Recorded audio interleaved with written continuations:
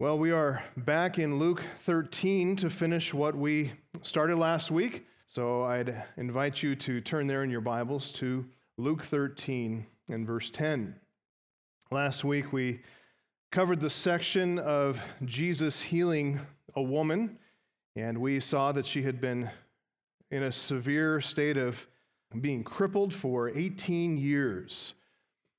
We saw that her physical malady had a spiritual source, and in this case, that source was an evil spirit that had oppressed her, literally crushing her spine under the weight of spiritual oppression. And over time, that condition became hardened.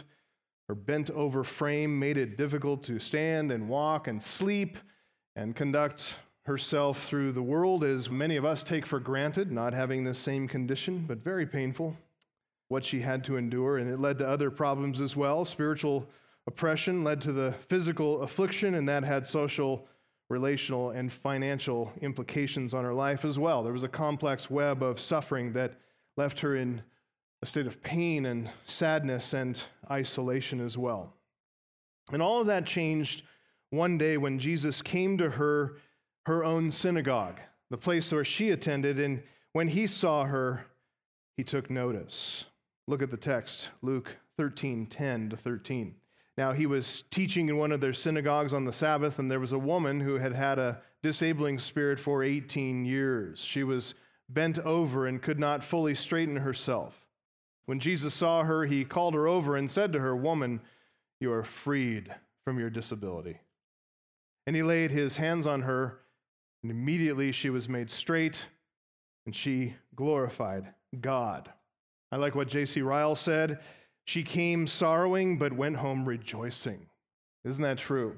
I feel that every Sunday when I come into the house of the Lord. I love to come in, no matter what my condition, my state of my soul is. When I leave here, I am elated, I am joyful, I am filled with gratitude for God and for his work in all of his people. It's so good to be with you in the house of the Lord, and then to go home just leaves me in a state of joy and gratitude. And we give glory to God, don't we, as we leave this place and we see what he's doing in our midst. And this is this woman. She has attributed her spiritual freedom and her physical healing, she's rightly attributed that to God. She's perceived rightly that God is at work in Christ. He's the one who declared her freedom. He's the one who laid his hands on her, and yet she sees through him to the God who gave him power and gave him words of authority to set at liberty those who are oppressed. As Jesus came, Luke 4:18 and 19, he came to set at liberty those who are oppressed and to proclaim the year of the Lord's favor. And certainly what came to her is the Lord's favor. And her freedom began immediately as she turned in response to glorify God. And now, having been spiritually liberated and physically restored, her heart is set free. She is filled with gratitude and joy as she glorifies God, and she anticipates a life of serving Christ and serving his people. And that's where we could hope that this account would end, on that happy note, that high note of glorifying God. That's where it should end, with her giving glory to God and all of us rejoicing. But it doesn't end there. We're meant to see something else, because there's someone here who is a little less than thrilled, if you can believe that. Less than thrilled about this liberating power of God working through Jesus Christ to liberate and restore this woman. Apparently, verse 14, this little incident had violated the discipline or the decorum of the Sabbath. This man was, it says in verse 14, he was indignant because Jesus had healed on the Sabbath. So he, being the one in charge there, he throws the flag, he blows the whistle over an apparent technical violation. He says to the people, there are 6 days in which work ought to be done. Come on those days and be healed, and not on the Sabbath day. Who is this guy? I mean, what right does he have to say such things? What right does he have to impose this censure on this crowd of people? Well, he's the ruler of the synagogue, the Archis Synagogos, Arche refers to rank, refers to a ranking position. He's someone in an authoritative role. And here, this man has charge over this local congregation, this local synagogue. So some translations give the word as leader, official, some even synagogue president. So he's like the president of a society in the community and all the rest. So he's the one who's there to oversee things, to be the buck stops with him. And as far as this local synagogue is concerned, he oversees the order of service, the people who will read the scriptures for that day's readings. He oversees the preaching and the preaching schedule, order, discipline, decorum. In our setting, in a local church, we might refer to this guy as the senior pastor. So, this guy's me. I don't like seeing myself portrayed in the scripture like this, but I'll tell you, it causes me to take notice. He could be called the elder chairman. He's someone in charge in the local church who has authority. It would have been his decision, ultimately his decision, to invite Jesus to this synagogue, to bring Jesus to this congregation, to preach to his congregation on this particular Sabbath day service. And that's what Jesus is doing here. Verse 10 says that Jesus is teaching there, that he's in the conduct, or he's practicing what he came to do, what he was invited to do. His teaching would have amazed and astounded people, as it always did, because he taught them as one who had authority and not as one of their scribes. He's not just repeating commentary stuff. He's exhorting them, teaching them like he knows what he's talking about because, well, he is the living and incarnate Word of God. And he's preaching the Word of God. Same thing happened on this occasion, no doubt. It had to get everybody's attention. Everybody's thrilled with his teaching, amazed and astounded at the gracious words that are coming out of his mouth. Words of salvation, words of joy, words of kingdom authority. So what evoked the synagogue ruler's indignation here? What brought forth his censure? According to him, Jesus had violated the law, specifically the law commanding rest on the Sabbath. Exodus chapter 20, verses 8 through 11, if I just truncate a little bit, but it says this: remember the Sabbath day to keep it holy. 6 days you shall labor and do all your work, but the seventh day is a Sabbath to the Lord your God. On it you shall not do any work. Skipping ahead to verse 11, for in 6 days the Lord made the heaven, the earth, the sea, and all that is in them. And he rested on the seventh day. So who's right? Is it Jesus who's right, or is it this synagogue ruler who's right? What should the congregation think about this? After all, Jesus, they're just being introduced to. The synagogue ruler, they've known him all their lives. He's a fixture in their community. Which voice should they listen to? Did Jesus violate this Sabbath principle? Some people will say he set aside the strictness of the law in favor of a higher principle, that is, the principle of showing mercy. Is that what he did? Or as this censure suggests, is Jesus' supposed violation unjustified, since there are, after all, 6 other days on which works of mercy may be done legitimately? Should that be how we take this? All those questions come up because this passage is highlighting, as Luke would have us see it, it's highlighting a fundamental question about authority. Authority. Who's right and who's wrong? I can't count the number of gospel conversations I've gotten into where people say, well, that's your interpretation. I mean, there are thousands of interpretations about the Bible. When I press them on the thousands, they can't even give me 2. But they don't know what the Bible says, and they've hidden behind this smokescreen of, that's your interpretation. There are many interpretations, many ways of viewing the Bible. So it's about competing interpretations of Scripture. After all, they're dealing with the Sabbath principle. They're dealing with the law of Moses. They're dealing with revealed truth. It's not a small issue. So which voice ought we to listen to? Just to draw that out for you, what Luke says in this narration, notice when he refers to the healing of the woman in verse 12, notice what he calls, how he uses Jesus' given name. It says, when Jesus saw her, he called her over. Remember the word Jesus, the name Jesus, is the Hebrew name Joshua. Yahweh is salvation is literally what it means. And that's why he was named Jesus, because Matthew 1:21, he will save his people from their sins. That's why he came. He came to save. He didn't come, by the way, this is just a footnote, he didn't come, by the way, just to purchase a way of salvation, that some people might stumble and fall into the way. No, he came to save his people from their sins. He didn't come to purchase a way, he came to purchase people. People. If you're a believer here this morning, he had your name in mind when he died on that cross. He has your name in mind even now as he intercedes for you according to the will of the Father at the right side of the throne of the Father. He's Savior.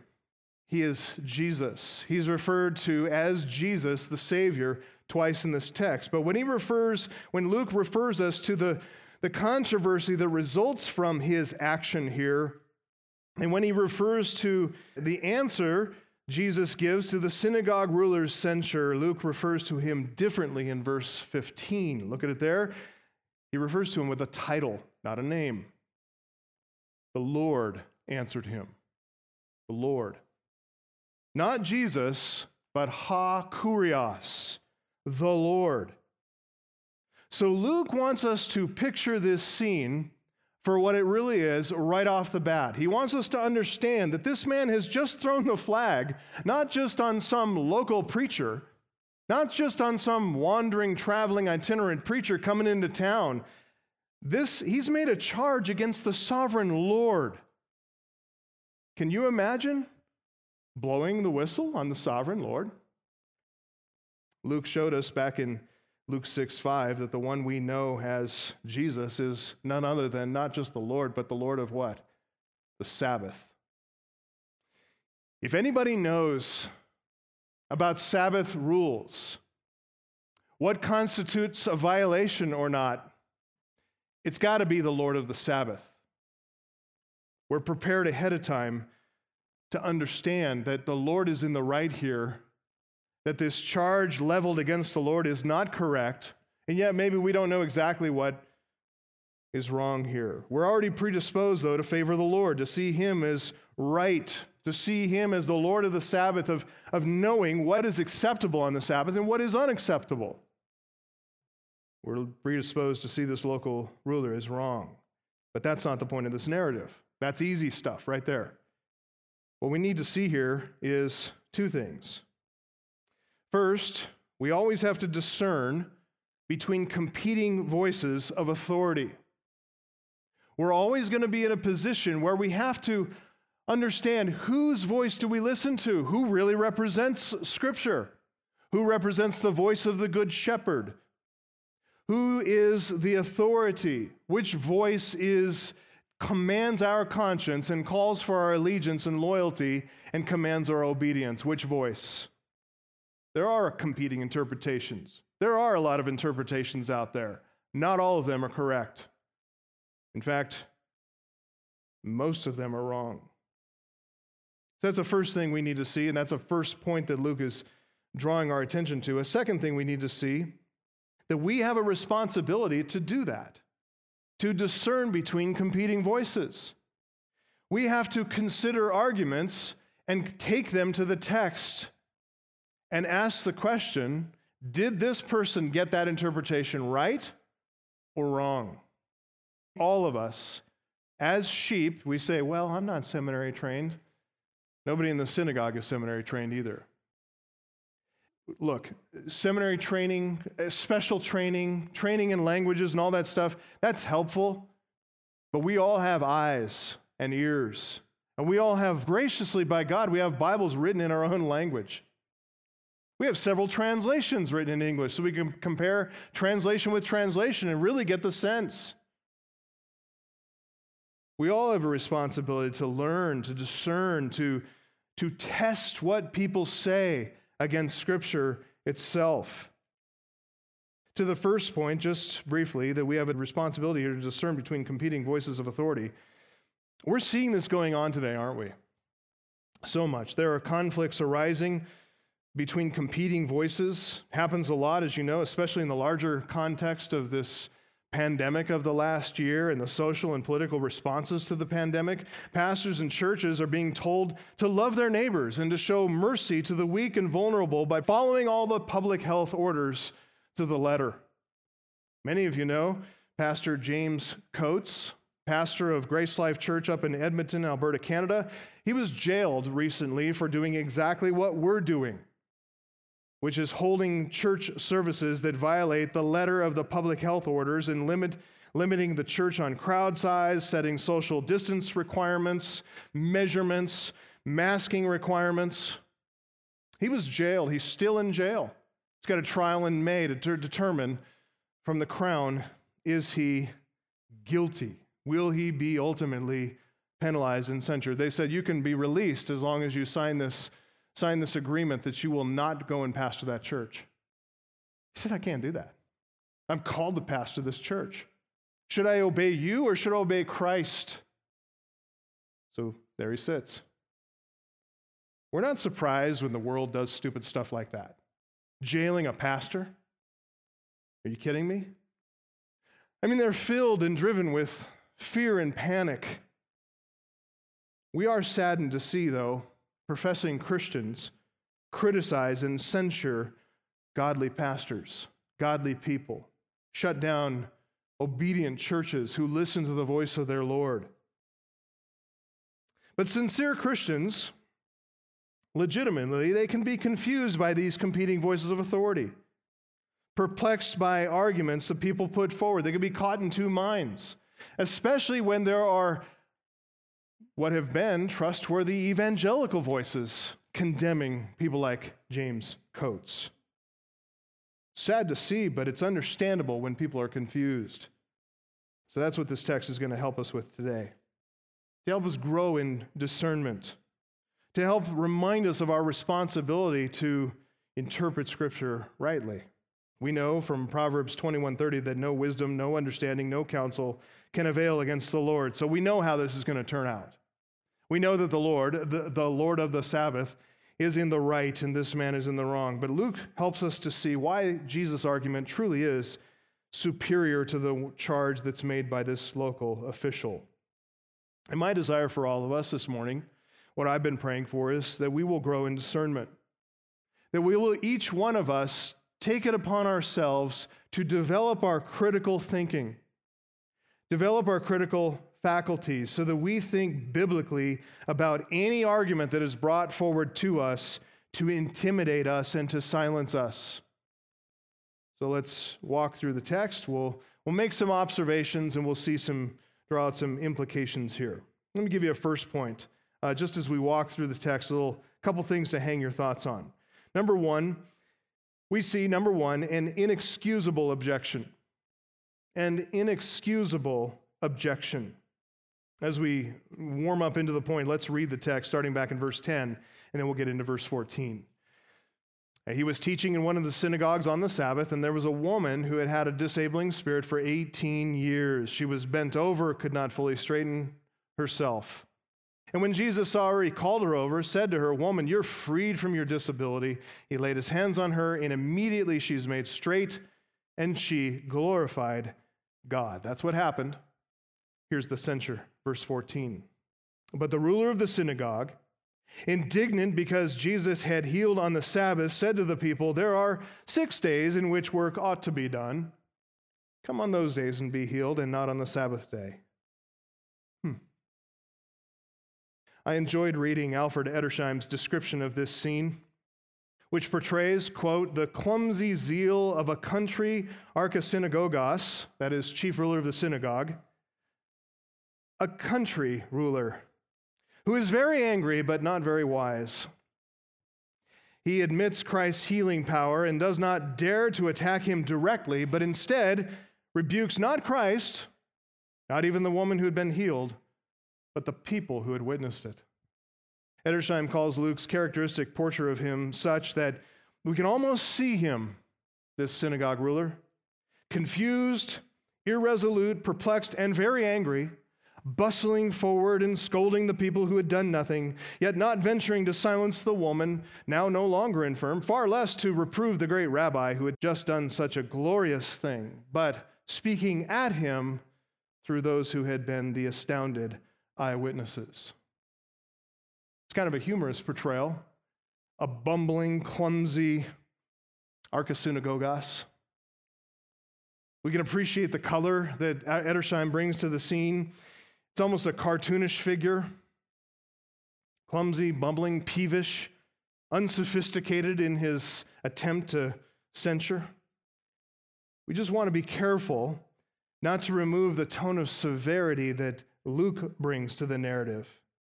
This man may be simple and unsophisticated, but he's not off the hook for that. Just because he may be, if Edersheim's portrayal is correct, just a simple country preacher, country pastor, country chairman, country official. This man has given grave offense to the person and the work of Christ. In fact, in setting the scene, Luke has told us the man's motive. He's unveiled for us what only God can see, which is the heart. He tells us what inspired this public censure, and it's anger. Indignation is anger. The verb, agan okteo, it's an emotional term. It means vexed. He's annoyed. He's angry inside. That word originally had described something that literally is bubbling up, something maybe fermenting, bubbling. But it came to picture someone who seethes inside with irritation. So there is this boiling, festering anger. And Jesus answers him. You could say Scripture says that sinful anger is a seed that bears the fruit of murder, doesn't it? That's what Jesus says in the Sermon on the Mount. Anybody who has anger in his heart toward his brother is guilty not just of anger, but of murder itself. Because sinful anger is a seed that bears that fruit. This man has directed his anger at Jesus. He's directed his anger at Jesus for what Jesus had done. Had Jesus done anything bad here? No.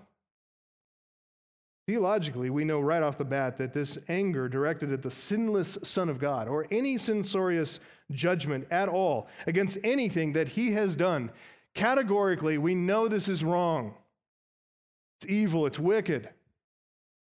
Paul says, Romans 3:4, let God be proven true, though everyone else is found to be a liar. Listen, we have no right whatsoever to be angry at God, ever, period. I don't know if you've ever read this, but it's been popular to say, it's okay to be angry with God. Just vent your anger at God. He can handle it.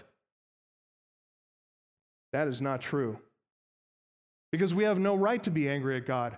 Are we sometimes angry at God? Yeah, we are. Whenever we are, though, we're wrong.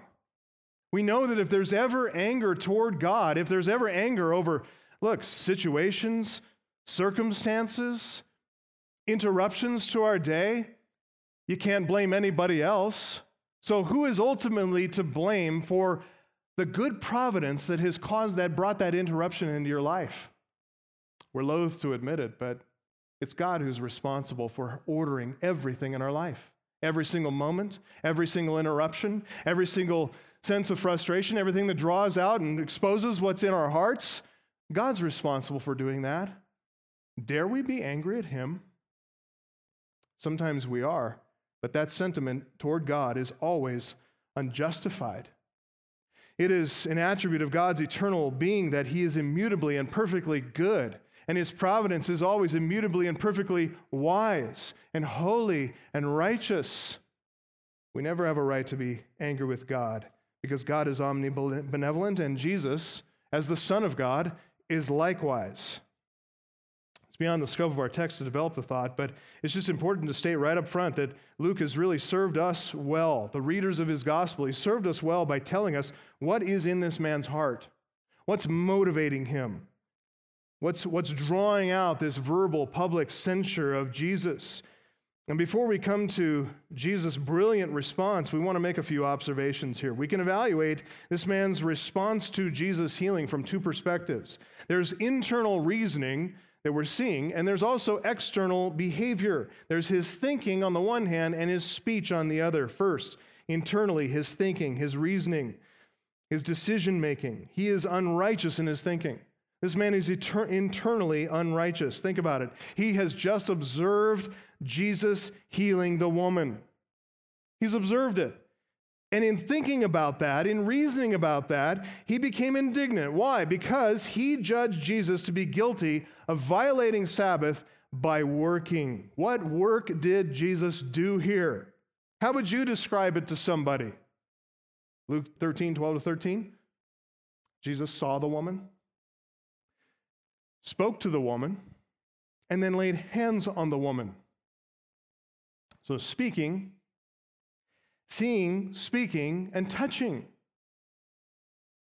I can assure you that Jesus put forth far more effort in his teaching ministry that day. The very thing that man had invited him to do. He put forth more effort in teaching.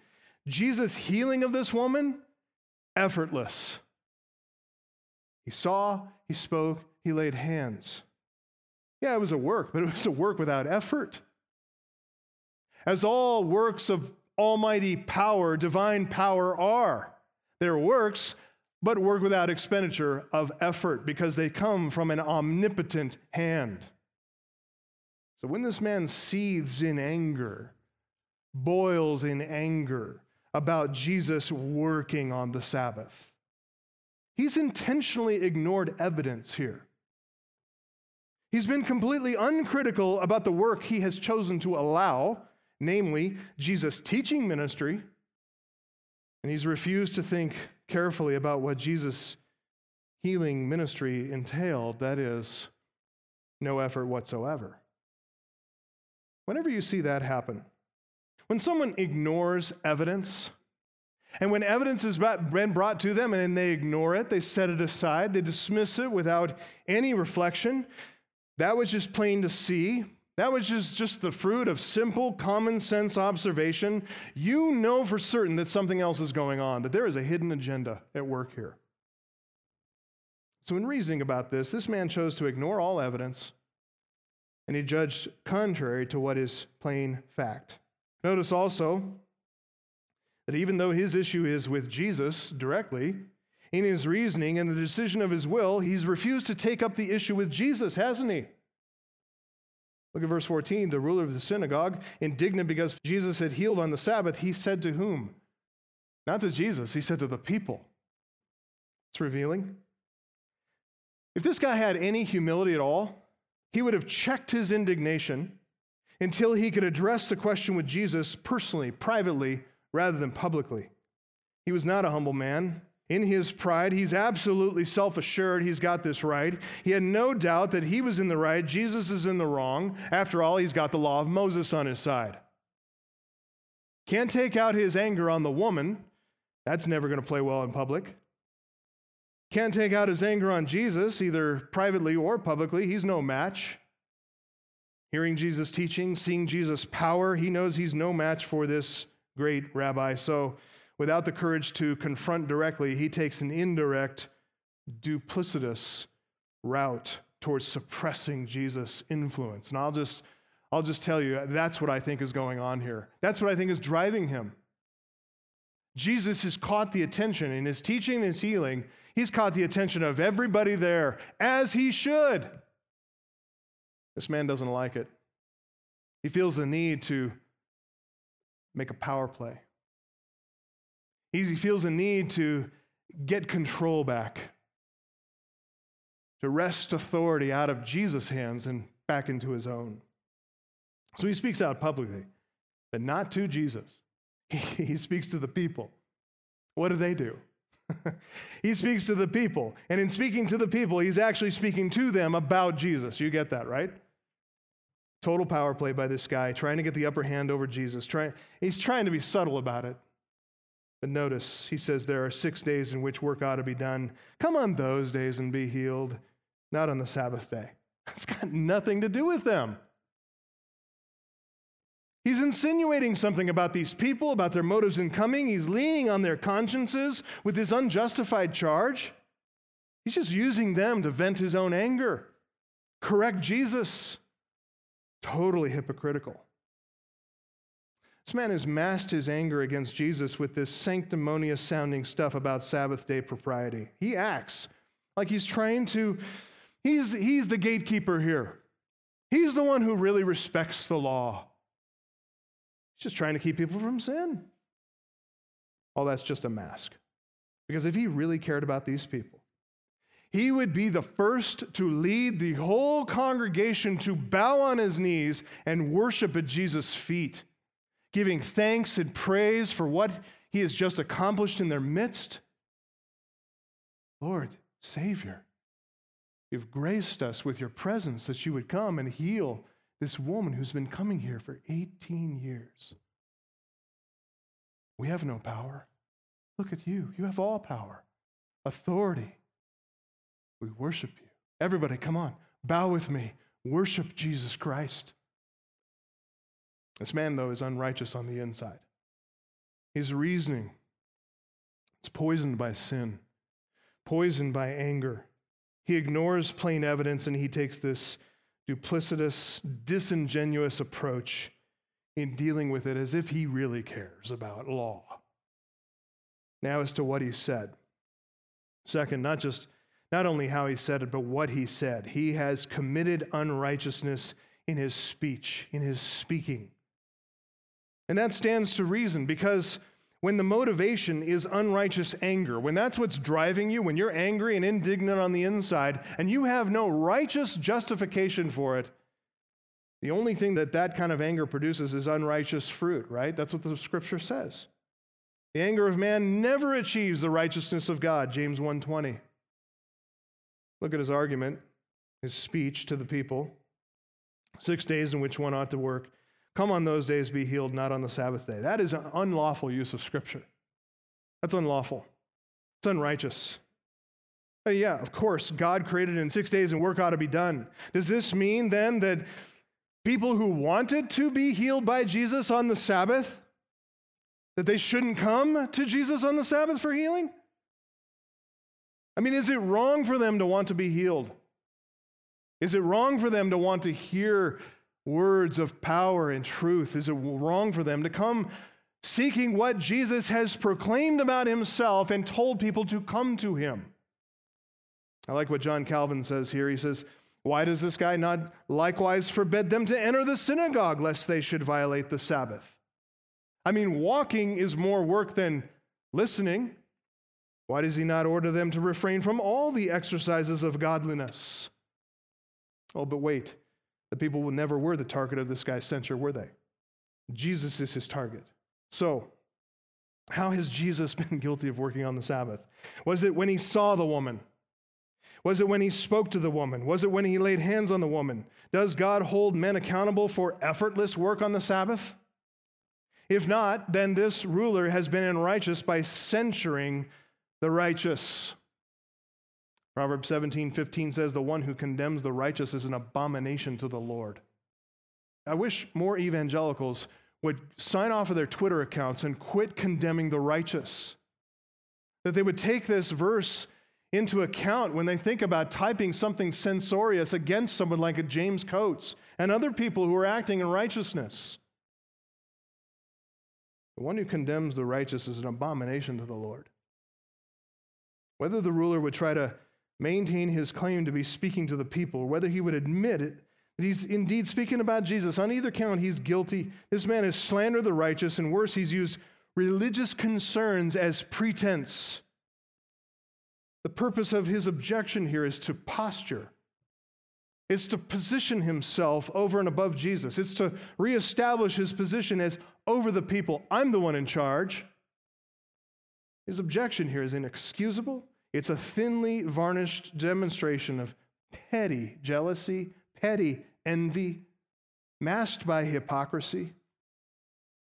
This is an inexcusable objection. The guy just should have signed off. Well, Jesus takes the complete opposite approach to this guy. Here's a second point, number 2, an irrefutable correction. An irrefutable correction.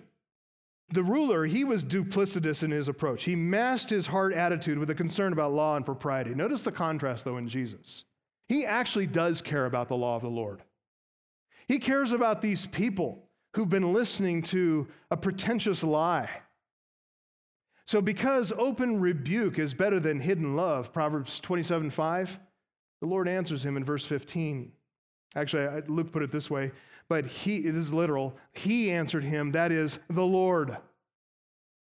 An infinite difference between this local, small-town authority and the sovereign, universal authority of Christ the Lord. And remember, Jesus is answering. He's responding. He's answering.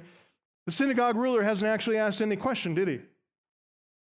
He didn't openly address himself to Jesus at all. So by Jesus answering him, he is taking the position of calling this guy out. He's exposing the pretension. You should picture Jesus here leaning forward. He's looking directly into their eyes, and he is pointing his finger as he says in verse 15, "You hypocrites." It's in the plural because Jesus is speaking to more than just the synagogue ruler. There are quite a few, evidently, who share his opinion. Luke refers to them as adversaries in verse 17. These are friends of the synagogue ruler. We can imagine some of these are scribes and Pharisees who are among them in the synagogue, as well as maybe other esteemed leaders in the community. These are buddies of the synagogue ruler. They're the guys with places and prominent seats and prominent positions in the synagogue. Well, the synagogue ruler here misrepresenting Scripture in public, and so Jesus answers that. He's going to confront it. He's going to correct it because God's word has been maligned and misused, and people are bound to be confused by that. So he responds to the man in public. He says, "Does not each of you on the Sabbath untie his ox or his donkey from the manger, lead it away to water it? And ought not this woman, a daughter of Abraham, whom Satan bound for 18 years, be loosed from this bond on the Sabbath day?" Let's break that down a little bit. You see the power of Jesus' argument here. It's simple, but it's brilliant, his argument. He starts out with something very familiar to them. This is a habit that they all had taken, making sure their animals are able to drink water. The literal order of the language in Greek, it's not too far from the English translation, but just hear the emphasis here. Literally, Jesus says, he starts out saying, each of you, on the Sabbath.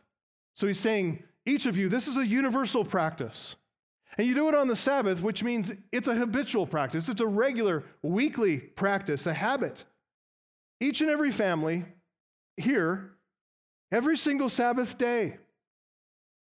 Something that has become routine, something that's become habitual to us, doesn't even register on our consciences anymore. We're blind to it, right? Jesus makes them think about something that they have come to take for granted, something that has become a matter of course. Listen, whenever Jesus does that, when he starts with something that seems so safe, so innocuous, so plain and obvious, keep watching, because he is quite intentionally laying the rhetorical trap. He's about to spring it. He says, each of you, on the Sabbath, does he not loose his ox or his donkey from the manger and lead it away to water it? He's citing things that they all know. Rabbinic law not only allowed this practice, it even permitted the owner to draw water for his beasts.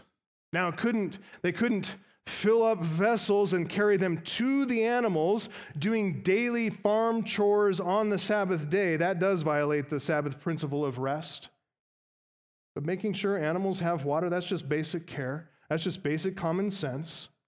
That's care for an animal. So here's the argument. If there is sufficient basis for untying an ox or donkey and taking it to drink water on a Sabbath day, which all of them did without exception, and Jesus does not deny the legitimacy of that practice, well then, how much greater reason is there for healing this woman? Look how he spells it out in verse 16. He draws point-by-point parallels to the previous verse. He says, ought not this woman, that is not an ox or a donkey, but a woman, a human being. This person is not on the level of a beast, an animal, who has no reason, who has no ability to think and to speak. She is a woman. She is created in the image of God. She has the ability to think, to reason, to speak, to feel, to care. Clear evidence, verse 13, is how she reasoned. It's the power of God at work through Jesus to set her free and restore her body. Those words she spoke after being healed. By glorifying God for this miracle, she gave evidence of her reasoning, sound reasoning at that. What's more, this woman has an even greater honor, and it ought to be acknowledged. She is not just a woman, a human being, but she is a daughter of Abraham. So hearing this, these Jews may have taken that in the strictest ethnic sense, that she's a Jewess. If that's how they've taken him, they missed what Jesus plainly saw here. By her reaction, immediately after being healed, she's glorified God. This woman is more than just a Jew by birth. She is a Jew by faith. Paul said, Galatians 3:7, know then that it's those of faith who are the sons of Abraham. This woman's a true believer. She's a daughter of Abraham by faith. That's what Jesus is trying to draw their attention to. She's a woman. She's a true believer. Probably a minority in that congregation. She's immeasurably more important than oxen or donkeys. She's a citizen of God's kingdom. She's daughter to the king himself. So Jesus says, look, this woman, this daughter of the king, this daughter of Abraham, she's in a desperate condition. This is a woman whom Satan bound for 18 years. And as I mentioned last week, Jesus draws that number out in the original, not just saying 18, but a point of emphasis here. We also, in our English translations, miss the exclamatory particle, behold. So literally, it's this daughter of Abraham, which is what she is, whom Satan bound, behold, 10 and 8 years. This is as if Jesus is saying, look at her, everyone. I mean, just look at her like I did the immediate moment I saw her when I was teaching. A moment is all it took for me to see her desperate need. She's been coming and going from this synagogue, as all of you know. You've seen her for yourselves these 10 and 8 years.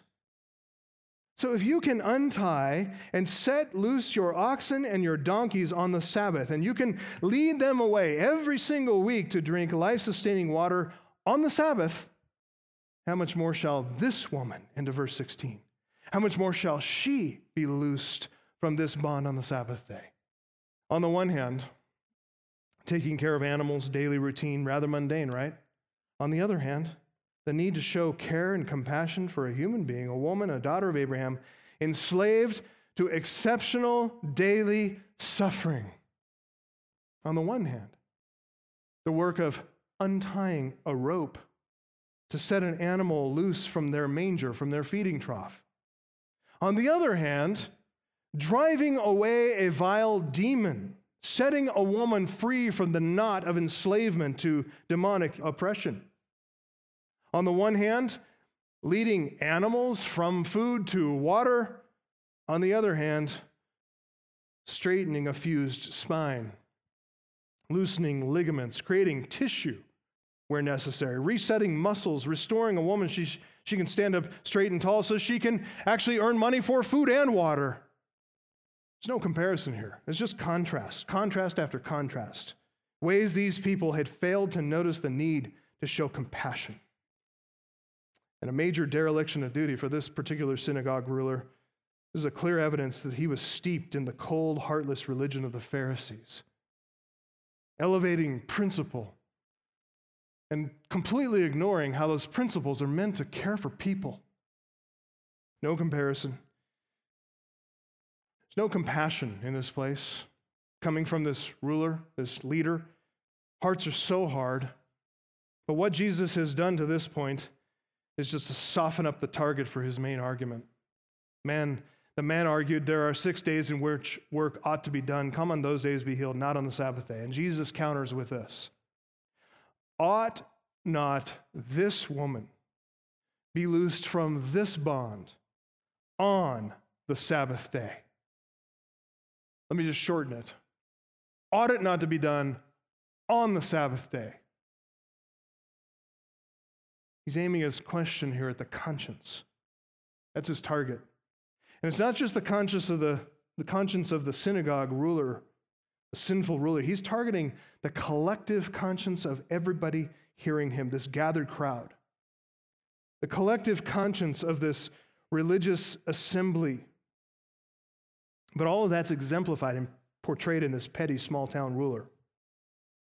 This man, if he's any kind of a leader, he should recognize that he serves the Word of God. He serves first the Word of God and the flock of God. He serves these people by helping them to drink from the life-giving, healing words of God. This man should have been the first to ask Jesus to heal this woman. 18 years he's watched this crippled woman with her bent and broken body as she struggled to move in and out of the synagogue. You would think that after his own heart hurting over this woman's chronic condition, one that he's powerless to fix, he would be absolutely thrilled, overjoyed that Jesus, remember, his reputation has preceded him. In fact, Jesus has sent the 72. He sent a pair of ambassadors to their town to proclaim his coming, to announce the kingdom of God, preach the kingdom of God, and to what? Heal. They know he's coming. This synagogue ruler knows that's what predicated this invitation for him to come and preach. You think he would ask Jesus ahead of time while he's talking to him about preaching in the synagogue? He said, "Hey, teacher, look, I don't want to trouble you, but I got this woman. 18 years she's been coming in and out of the synagogue. Could you spare a moment for her? Could you deliver her? Could you set her free?" Two contrasts to point out here between this small town pastor and the Lord of the Sabbath. First, the word ought. The word ought. Once in verse 14, once in verse 16. It's the word day, and it refers to what is necessary. It's just translated that way usually. It is necessary. Here it refers to what is necessary by being morally right. It's what is righteous. It's necessary because it's righteous. It's necessary is describing what should or should not be done. And what Jesus has demonstrated to everybody here and to us as we read this, freeing souls, restoring people is not only permissible on the Sabbath day. That's not his argument. He's declaring that the freeing of souls, restoring of people, that's necessary on the Sabbath day. That is what rest is. Freeing this woman is righteous. Jesus is not setting aside the principle of law in order to do what's merciful. He's saying the law is merciful. Look, when you see a fellow human being bound by Satan, as this woman was, it's morally right to set such a person free. Do what you can to alleviate physical suffering. Definitely to reinstate someone socially, relationally, bring them close. This is why we do what we do on Sundays. This is why pastors preach, why ministers minister, why servants serve on Sundays. You know, it is work. It's sometimes very hard work. Sometimes draws out our sweat and our angst, sometimes even our tears. But this is why Christians serve one another with such vigor, at such expense of time and energy. And so much is done throughout the week to serve what happens on the Lord's day. When we say Sundays are a day of rest, that is not to commend laziness and self-indulgence on the Lord's day. No.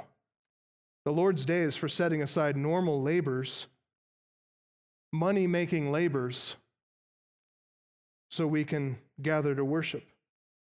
And when we see spiritual needs, when we see burdens we can lift, or even practical ways to show care and compassion to people, that's not just work that's permitted on the Lord's day. That's morally necessary on the Lord's day. That's what we ought to do, is loose bonds on the Sabbath day, the Lord's day. It's righteous to do it. Second contrast, draw out of these two arguments, the ruler's argument and the Lord's response. The ruler sees people helping people as toil. He puts it on par with normal 6 days of labor. By the sweat of your brow, you'll eat your bread kind of work. He puts it on the same level. Helping people, releasing burdens, bringing gospel, setting people free, seeing people's burdens alleviated and lifted in practical care on the same level as toil, false shepherds, hirelings, definitely wolves. That's how they view the ministry. It's a duty to them, not a joy. They count it a great personal sacrifice, not a privilege, not an honor, not something for which they give thanks. The Apostle John says, I have no greater joy than this, than to see that my children are walking in the truth. That's how you paid John. He didn't care about money. He cared about people walking in the truth. He longed to see people obedient to Christ, to worship Christ, to be obedient to Him, to be transformed, their minds renewed, their lives transformed by His word. That was the payoff. That's a payoff for every true shepherd. Jesus expended a lot of energy in His teaching ministry, no doubt. In fact, sometimes He had to get away and rest. He fell asleep in the back of a boat during a storm. He was so tired because He's been ministering to people. When it comes to declaring a woman free from enslavement, when it comes to laying hands on her, to restoring her physically, reinstating her socially, that happened with such ease. It was such joy to Him. For Him, and this is how we ought to see it, it's rest. In no sense have we seen any reluctance in Jesus. He hasn't treated this woman as a burden. He hasn't performed any ministry to her as a have to. I really ought to do this. I mean, after all, I am Messiah. Came for, setting captives free and all that jazz. So probably ought to lay hands on her. I got power, so. But man, really want to watch a football game. No sense of that. No doubt that Jesus will bear a very heavy burden for this woman. He'll do so shortly when He ascends Mount Calvary to bear the burden of her sins on the cross. He'll do a heavy, heavy work there to carry her sins to the cross and absorb the full measure of God's holy wrath against her for His sins. That wrath had a crushing, soul-destroying weight to it. Oh, He's bearing a burden, all right. He died the death that she deserved to die. That is the burden that He has borne for all who have believed, right? But the administration of God's mercy, a free and eager distribution of God's grace to the repentant, believing, that is pure joy. That is pure, unmitigated, unmixed joy for Him. That is what separates the ministry of Jesus from those who are like this synagogue ruler, who is a heartless, pitiless, petty little man. It's what separates true Christian ministry from all false religious ministry. It's driven by pride and greed. The ministry of Jesus Christ and all true Christian ministry that follows after Christ, it's motivated by love, it's defined by truth, by righteousness, it's defined by God's holy goodness. We're seeing the line drawn in our culture right now. As there are those who would censure and criticize those who make a decision to keep their churches open. They say Christ is the head of the church. I am His servant. I am the servant of His word, and I am the servant of His people. And these people need truth. In a time of fear and anxiety and worry over sickness and death, if death is really lurking at the door, don't people need to hear life-giving words of truth and gospel? Where are they going to hear it? Public health officials? They're going to go down to the county seat, hear the gospel proclaimed? It's got to be churches. It's got to be faithful churches with faithful preachers and pastors and elders and ministers and Christians who are going to stand courageous against a public censure, against criticism. Those who would accuse James Coates of being dangerous. He's a danger to public health and safety. That's going to be the new line. If I go to prison or jail here in Weld County, it's because I'm a danger to public health and safety. I may be that, but not for preaching the gospel. Even in our church, this is something we need to think about, don't we? As we see the contrast between Jesus and this little small-minded man. If you watch mature Christians, you notice their ministry is characterized by love.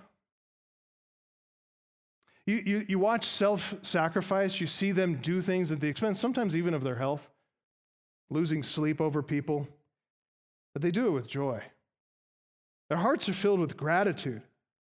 They love sharing the grace and goodness of God with people who need it. They love lifting burdens. They love getting into the weeds to help people with sin issues and help them with repentance. It is the mark of immaturity to avoid that, to find an excuse, to do what you prefer, to do what you feel comfortable with. Like this small-minded synagogue ruler. He's using an excuse to avoid ministry. Oh, it's the Sabbath. Don't lift burdens. Turn away from those in need of compassion, in need of gospel power, gospel strength. It's a sure sign of immaturity to shrink back, to live a self-serving life, to do only what's comfortable and convenient for you. There are some been on the sidelines in churches for far too long, living at the fringes of the church, only marginally engaged in the ministries of the church. And listen, if that has been you, you need to know we've all been there. We've all sat at the edge as other people are doing work, and we've thought, I ought to do something about that. Listen, if your conscience is convicted by those things, you could find the grace of forgiveness in the same gospel that saved you. Because any reluctance to help people with burdens is a sin. Any excuse-making to stay away from the ministry of the church is sinful. And so if it's in the category of sin, we can find grace from God in forgiveness. If Christ took all your sins on the cross, suffered the wrath of God, the holy wrath of God for your sins, if he's done the greater work, he'll cleanse you from the lesser evil too. Just come to God. In the name of Jesus Christ, confess your sins, ask his forgiveness, and he will forgive you. There's a promise about that in his word, 1 John 1:9. That if we confess our sins, he's faithful and just to forgive us our sins and to cleanse us from all unrighteousness. He'll do that because of Christ. Then we come forward. We no longer stand on the sidelines. We get involved, work out repentance, join the rest of us. I mean, we're doing this work, this beautiful gospel work. We're doing it in such an imperfect way. We need all members, all hands on deck. We need all members coming forward, joining in the rest of us and devoting ourselves to a pure, unmitigated joy in gospel ministry. This ministry of lifting burdens, whether it's on the Sabbath or the Christian Sabbath, the Sunday, or any other day of the week, is there any better reason to get out of bed in the morning than to lift somebody's burden, introduce them to Christ through the gospel? As I said, Jesus has done all the hard work for us already when he died and rose again. The Spirit does all the real work. He's the one in there doing the miraculous work of converting the soul, causing people to be born again, renewing minds by his written word and transforming their lives by his power. What do we need to do besides preach it, teach it, declare it, plant and water, plant and water, plant and water, and who gives the increase? God does. Pure, unmitigated joy to be involved in that. One brief point, we'll wrap this up. Number 3, inevitable division. There is an inevitable division that occurs. The response to this public controversy, it's worked itself out in public, no doubt to the chagrin of this synagogue ruler. The response is predictable. It's inevitable. Verse 17, As Jesus was saying these things, all his adversaries were put to shame, and all the people rejoiced at the glorious things that were done by him. See two groups of people there? Got adversaries, all the people. In every assembly, in every group of people, there will be a division because of the works and the words of Christ. Depending on one's orientation to him, there will be a division. Many will be put to shame because they're not rightly aligned with Christ, which means they're not reconciled to God. Oh, they may be religious people, all right, church-going people, but if they're anything like this petty, small-minded, let's call him a pastor, ignoring the spiritual, practical needs in his midst and ready to censure the righteous, to cover over this unloving, unconverted heart, then they're sitting in the seat of the scornful. Whatever they say about themselves, the judgment of history will mark them down as adversaries of Christ, opponents of Jesus. That word adversaries, constructed from two smaller words, it means set against. Opposed to Christ. They're set against him. They are hostile to Christ. So whatever they say with their mouths, whatever drips out of their mouth, whatever syrupy kind of poison they are spewing out, that's totally irrelevant. They pretend faithfulness to the law. They pretend faithfulness to the gospel. But in their works, they deny him. There's no fruit to back it up. And that is a very bad place to be when you're standing before the bar of God's justice. But we're not like that. We're not like that. We are those who trust him. We're those who rejoice in his gospel. We're those who humble ourselves before the Lord of all creation and the Lord of the Sabbath as well. He is the Lord of our hearts. And so we bow before him in repentant faith. We trust him to save us. We follow him in obedience. And so we're rejoicing in all the glorious things that Christ has done for us, like these people, the common people. They're rejoicing in all the glorious things, not just this particular thing, but all the glorious things he was saying. We were to rejoice in all the glorious things he's done in us, all the glorious things we want to see him do through us. We long to share all those glorious things with others. We can't wait. So folks, as I said from the beginning, we've got to grow in discernment.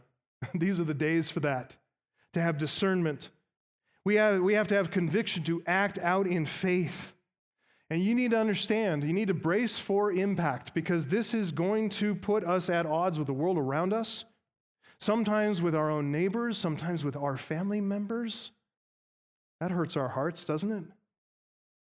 It's going to put us at odds at times with prominent voices in our community, sometimes with religious, supposed authorities in evangelicalism who malign us as dangerous to public health and safety. We're going to face more and more challenges. We're going to be the subject of controversy. We're going to become the target of false accusations, and so we need to think very critically, biblically about the arguments that are coming our way. We need to answer them not just for ourselves, but for others who haven't learned to think as critically.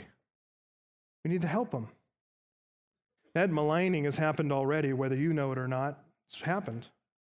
And yet we see that God continues to do his work.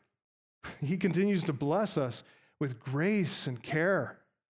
Christ continues to lead and to shepherd us. This is often the subject of our elder meetings, to just sit back and marvel and see the Lord himself shepherding this church. Just like the Lord has done with this woman, he intervened and he put his shepherd staff between her and that synagogue ruler and all those adversaries, and he laid his hands on her and said, "This one is mine. Off limits. You don't touch." Put his shepherd staff out there. He puts that shepherd staff even today between us and our enemies, our adversaries, and his word routs the enemy and keeps us safe. The Holy Spirit continues to instruct us, illuminate us, guide us, sanctify us, cause us to rejoice and to be glad and give thanks. And we're going to find even more encouragement from this text as we get into the next few verses next time. Let's pray. Our Father, we thank you so much for sending a powerful shepherd, our Savior, who is Jesus, our Christ, who is the Lord. We thank you that you have bound our hearts, united our hearts in fear of his name and fear of you. We thank you that the fear of the Lord protects us from all things. What can man do to us? We pray that you would strengthen not only our church, but there are many other faithful churches around this country and in this world who are standing strong and firm, trusting you, speaking out courageously.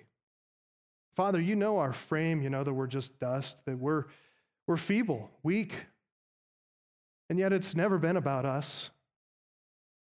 You've been pleased to put your treasure in jars of clay so that the power might be completely obvious and manifest that it's of you and not of us. So we rejoice to see the Lord Jesus Christ have power, have his way in our midst. If he were to come here, may I be the first to bow before his feet. And may we all join in worshiping him and praising him, because he is glorious, he is powerful, he is mighty to save. By your grace, we count ourselves his servants, his slaves. Please do your good and perfect will through us, by your Spirit, by the word. In the name of Jesus Christ we pray. Amen.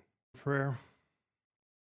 Our Father, your word tells us that we should remember those who are imprisoned for the sake of Christ and for the sake of righteousness. And we want to remember on this day, as we believe it to be so, that Pastor James Coates still is in a jail. His wife and children separated from him and longing for his release and return home. His church longing to see him again. We thank you for the faithful ministers, though, who have stepped up to the plate and stepped into the pulpit to preach your word faithfully. Pray that you would strengthen the resolve of Grace Life Church in Edmonton, Alberta. We pray that you would strengthen the resolve of their pastor, his wife, family. We pray, Father, that this prayer of ours, lifted up with one voice as a congregation before you, would be like a cup of cool water given in your name. We pray that you would cause him to rejoice as you truly are his vision, that he would be strengthened during his time there, and when he's released, that he'd come out with power to preach your word. There are many around the world that are also imprisoned for your name's sake, for the sake of righteousness. They've stood strong and firm, and they're suffering the consequences for it, some even to the point of death, shedding blood. We pray for those, Father. We pray for their vindication as you send your Son, the Lord Jesus Christ, to return to earth and set this earth to rights. We thank you that we belong to you, that by your grace and because of your favor, because of Christ, we're yours. We're protected. We're safe, no matter what happens to our lives here on earth. We count as all things lost for the sake of Christ. That we may know him in the power of his resurrection, and that we may rejoice in the fellowship of his sufferings.